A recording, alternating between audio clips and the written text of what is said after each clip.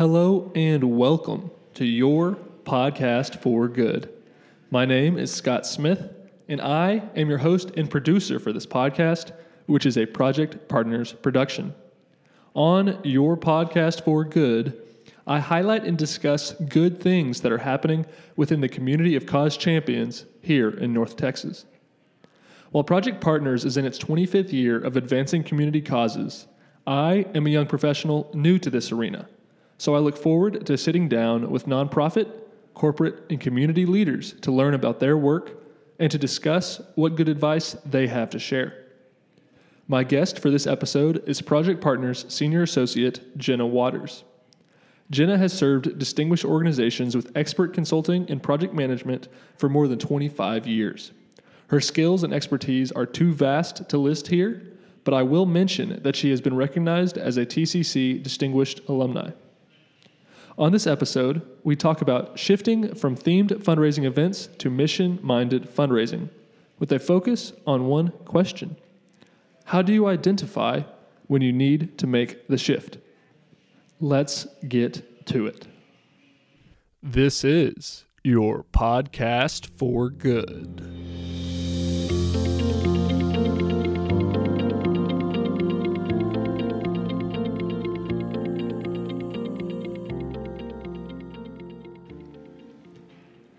Okay, good morning, Jenna Waters. Thank you for being here. Good morning, Scott Smith. It's a pleasure to be here. Yeah, so we just completed our fourth Good Advice Over Coffee that you were the presenter at, and the topic was shifting from themed fundraising events to mission-minded fundraising. Yeah, it's a big topic, but great conversation. Yeah, the group was really good. Again, as always, we've just been blessed to have these community leaders come in and talk with us and talk amongst themselves, because the collaboration in the room is really the best part, almost. And the coffee. And the coffee. Yes, it is, since it is good advice over coffee. Yeah, the coffee, I think, does help facilitate the conversation and get people aware and awake and flowing. So we'll go ahead and jump into this topic then. So why would you shift from a themed fundraising event to mission-minded fundraising? Well, very oftentimes organizations have used the same event over and over and over again. And over time, they'll see that their attendees are the same and the giving levels have remained the same. So it kind of stalls out or gets stale. That's really one of the primary reasons, because you want to always refresh it. You want to get people re-energized every time you have an event, as opposed to just dreading the moment where they have to fill a table of 10 people. Right. Because then they'll just ask all the same people they've always asked. And every year you have a different story to tell. Your mission may stay the same, and that's the plan, that it always stays the same, but you have success stories that change over time, and you want to celebrate those success stories, because without those donors and volunteers, you wouldn't have been able to have those success stories. So you have to, change the events or the recognition of that to coincide with those successes. And stories can vary so much from year to year. So if you are pigeonholed into the same kind of theme, you don't get to expand on that success for that year. So, having a table of 10, where you're, doing dinner and those kinds of things is great. But when you put the theme onto it, you kind of miss the focus. Right.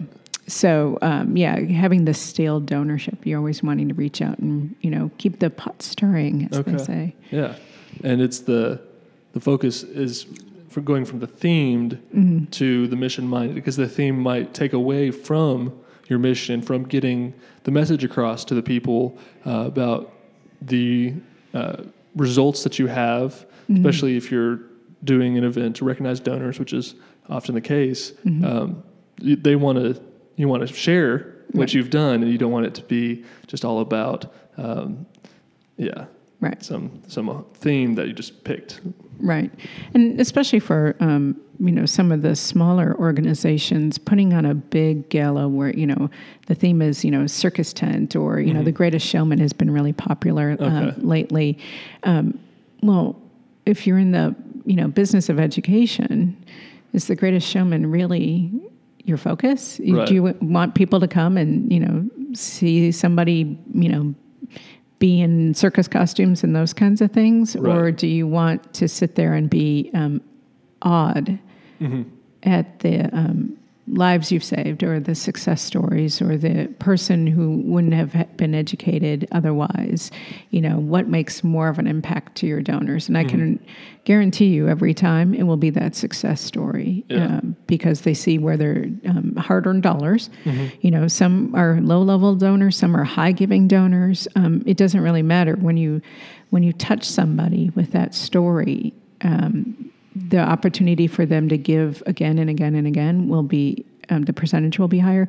And very oftentimes you'll find that they'll want to give more because they know that the impact can be that much greater with those dollars. And people have a limited amount of money to give. Right. So being able to tell that story in that event, if you're going to spend that kind of money and time on an event, you got to get it, your ROI has to be much better on it. Yeah. I guess you want to have the event be mission focused. I'm just thinking back to the Four Sister Cities dinner that they had. And it seemed kind of themed because of the new partnership, the new sister city. But it's not really themed. It's very mission focused because that is what they do. Right. Yeah, that's a unique case for Sister Cities. But it didn't always used to be that way. They really went through a strategic planning process and, evaluated the mission and those kinds of things and realized that when people attend that event, even though they're celebrating, the newest sister city like they did this past year, it's really about those people in the room and making it all possible and what impact that those relationships have to be able to bring on a new sister city, right? Or to really be able to help those people in the sister city with their pillars, right? But in that case, I really liked how they put the sister city theme to it. This past year was Nîmes, and so it had a very French flair, but that wasn't the focus. Right. It was just the icing on the cake. Yes. It was the. Yeah. It was making it to have a sense of place, right. Really. So all the messaging, everything that we talked about, all the speakers, all the scripting was very much about the mission. Yes. Yeah. Yep. Even down to the gobo light on the wall. Yeah. No, I remember seeing all that and hearing the speakers, and you had almost, some testimonials from kids who had traveled on these trips and. Yeah, and they're very blessed with having so many talented, up-and-coming young professionals and students in their circle of influence that you really get some really touching moments from those kids that are being able to participate in growing the leadership of tomorrow, which is part, education is part, and community service, that's part of their mission. So it's great to be a part of and see it. And people are always very appreciative to be attendees at that event too. Yeah. Okay, so you touched on it some, but if you're going to go from a themed event to mission-minded fundraising, some of the key signs you said like stale donorship, the pot's not stirring, you're not getting, you may be getting the same amount, or I guess even drop off, right, from certain donors. So those are the signs. So then, what would be some of the first steps? Because I know oftentimes people get attached to these events because it's what they've done. Right. And so, how do you move towards mission-minded fundraising? Well, it takes a lot of conversation, really. You have to get all of your board and those engaged in the event, like your volunteer management, to be really focused on what is the mission and for them to agree that, everything that you do should be related around that mission. And so that's not like a conversation you have as an agenda item at a board meeting. That's a separate, let's sit down, let's have a conversation about it, reach out to all the stakeholders, produce a survey, ask the questions, gather the information from attendees, board members, donors, really put together some quantitative and qualitative data to make the case. One person having the idea to move to mission-minded events is great because they start it. They're the pebble that lands in the pond. Right. But eventually, everybody has to be on board with it, and you can only do that with data that proves that. And not everything works for every organization, so they really have to make it individual to their organization and take the necessary steps and take the necessary time. You can't have an event in 3 months and say, "Hey, we're going to switch it around." Maybe you think that at the time and then move through the process and make the notes and do all the surveys during that process and maybe switch it for the next year. Okay. So that way, you have an adequate amount of time to really get everyone, all the stakeholders, fully invested. Yeah. So it's not an easy task. I mean, I think you mentioned this morning in steering the ship. Right. If you have that ship has all the big momentum going the one direction with these themed events, I mean, it's going to take some effort to alter that course. Yeah, and we're talking the multi-story, long-haul, cruise ships. We're not talking, your little sailboat. It's really, and you don't ever come full stop either to keep the metaphor going. But you really have to steer it with the flow of the organization, the current of the organization. You really have to know where the icebergs are. And you have to be able to navigate it. And that is a skill set in its own. And if you don't have that skill set, then what do you do?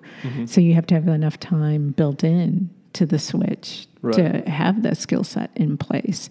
And, proudly, that's one of the things about Project Partners that I've always been so excited to be involved in is that skill set is ready to be boots on the ground right away. So when a client reaches out to us, we get to say, okay, we can help you navigate that, much faster to get to the point where you can build on all the stakeholders and those kinds of things. So it's really great to be a partner for good with our organizations that way. Yeah, that makes sense. Because we've seen, when we've done this before, we've seen, we know where the icebergs are hidden almost. I mean, or we have better radar, maybe. More time,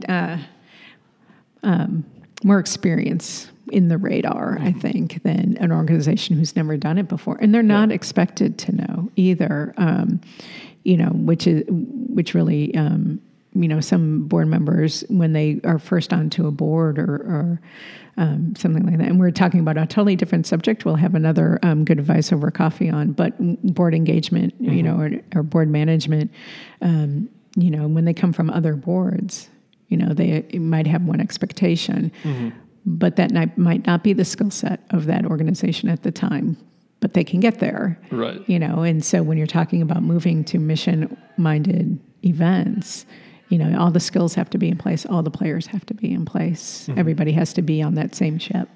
Okay.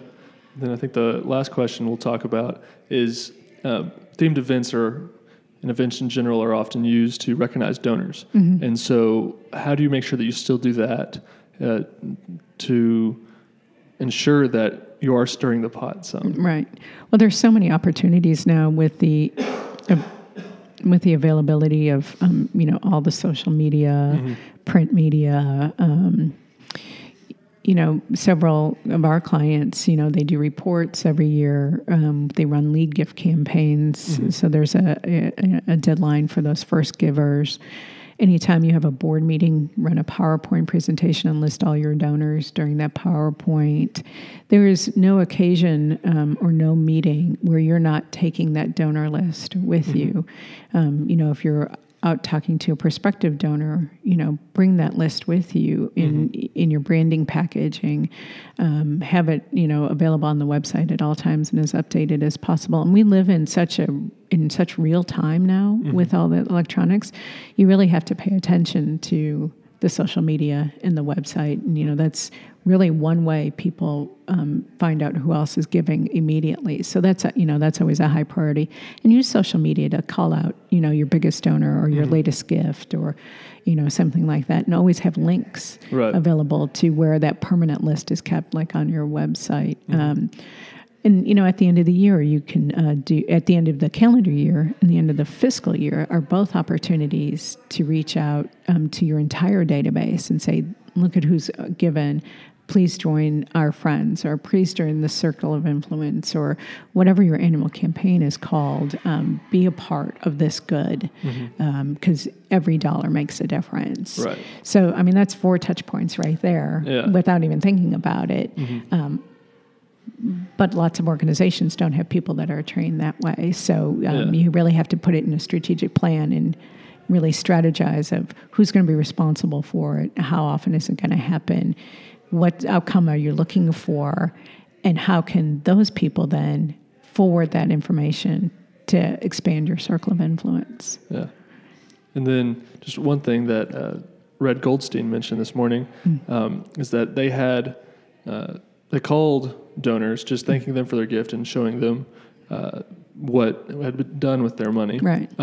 And they also actually even use that as a tool for their people who are new to their team, who might have been their first calls. Right. And so they weren't even doing it. Their first call didn't have to be for asking for money. Right. And so that's almost another thing that cultivation and stewardship. We could get into, but that was still being able to recognize the donors with a phone call, and so that's almost old school these days. We talk about all the stuff online. It's kind of funny just to... I know. Well, and we are huge advocates of the handwritten note. Mm-hmm. Yes. And just sending out thank you notes or saying, hey, did you, notice that we, just partnered with so-and-so. Even notes about what you're doing to select groups of people works really well. I love handwritten notes. I write them all the time.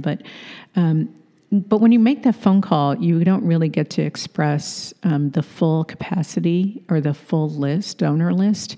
That's great for one-on-one recognition, which is mostly what people are in it for. They're not in it for the global recognition necessarily. So that's really great for the personal.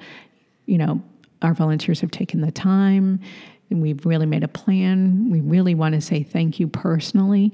But if when you want to talk about advertising your global donor list, you really have to make sure that those people who are on the donor list see that donor list too. You can't just put it out to people who don't know you. You have to it's all about internal marketing, and start from the inside. Get all your board members as donors, and then ask them to pass along that information, electronically or otherwise, so that way their whole circle of influence gets brought in as well. It's an easy ask when you have skin in the game. Yeah, with 100% giving participation from your board. Yeah, and when you get to say that too, it's like, wow, that's impressive. Yeah. Okay, well, I think we could just go on and on and on, but... everything's related. Yes, I think that'll wrap up this conversation. Thank you so much for sitting down with me, Jenna. Oh, it was my pleasure. Anytime. All right, thanks.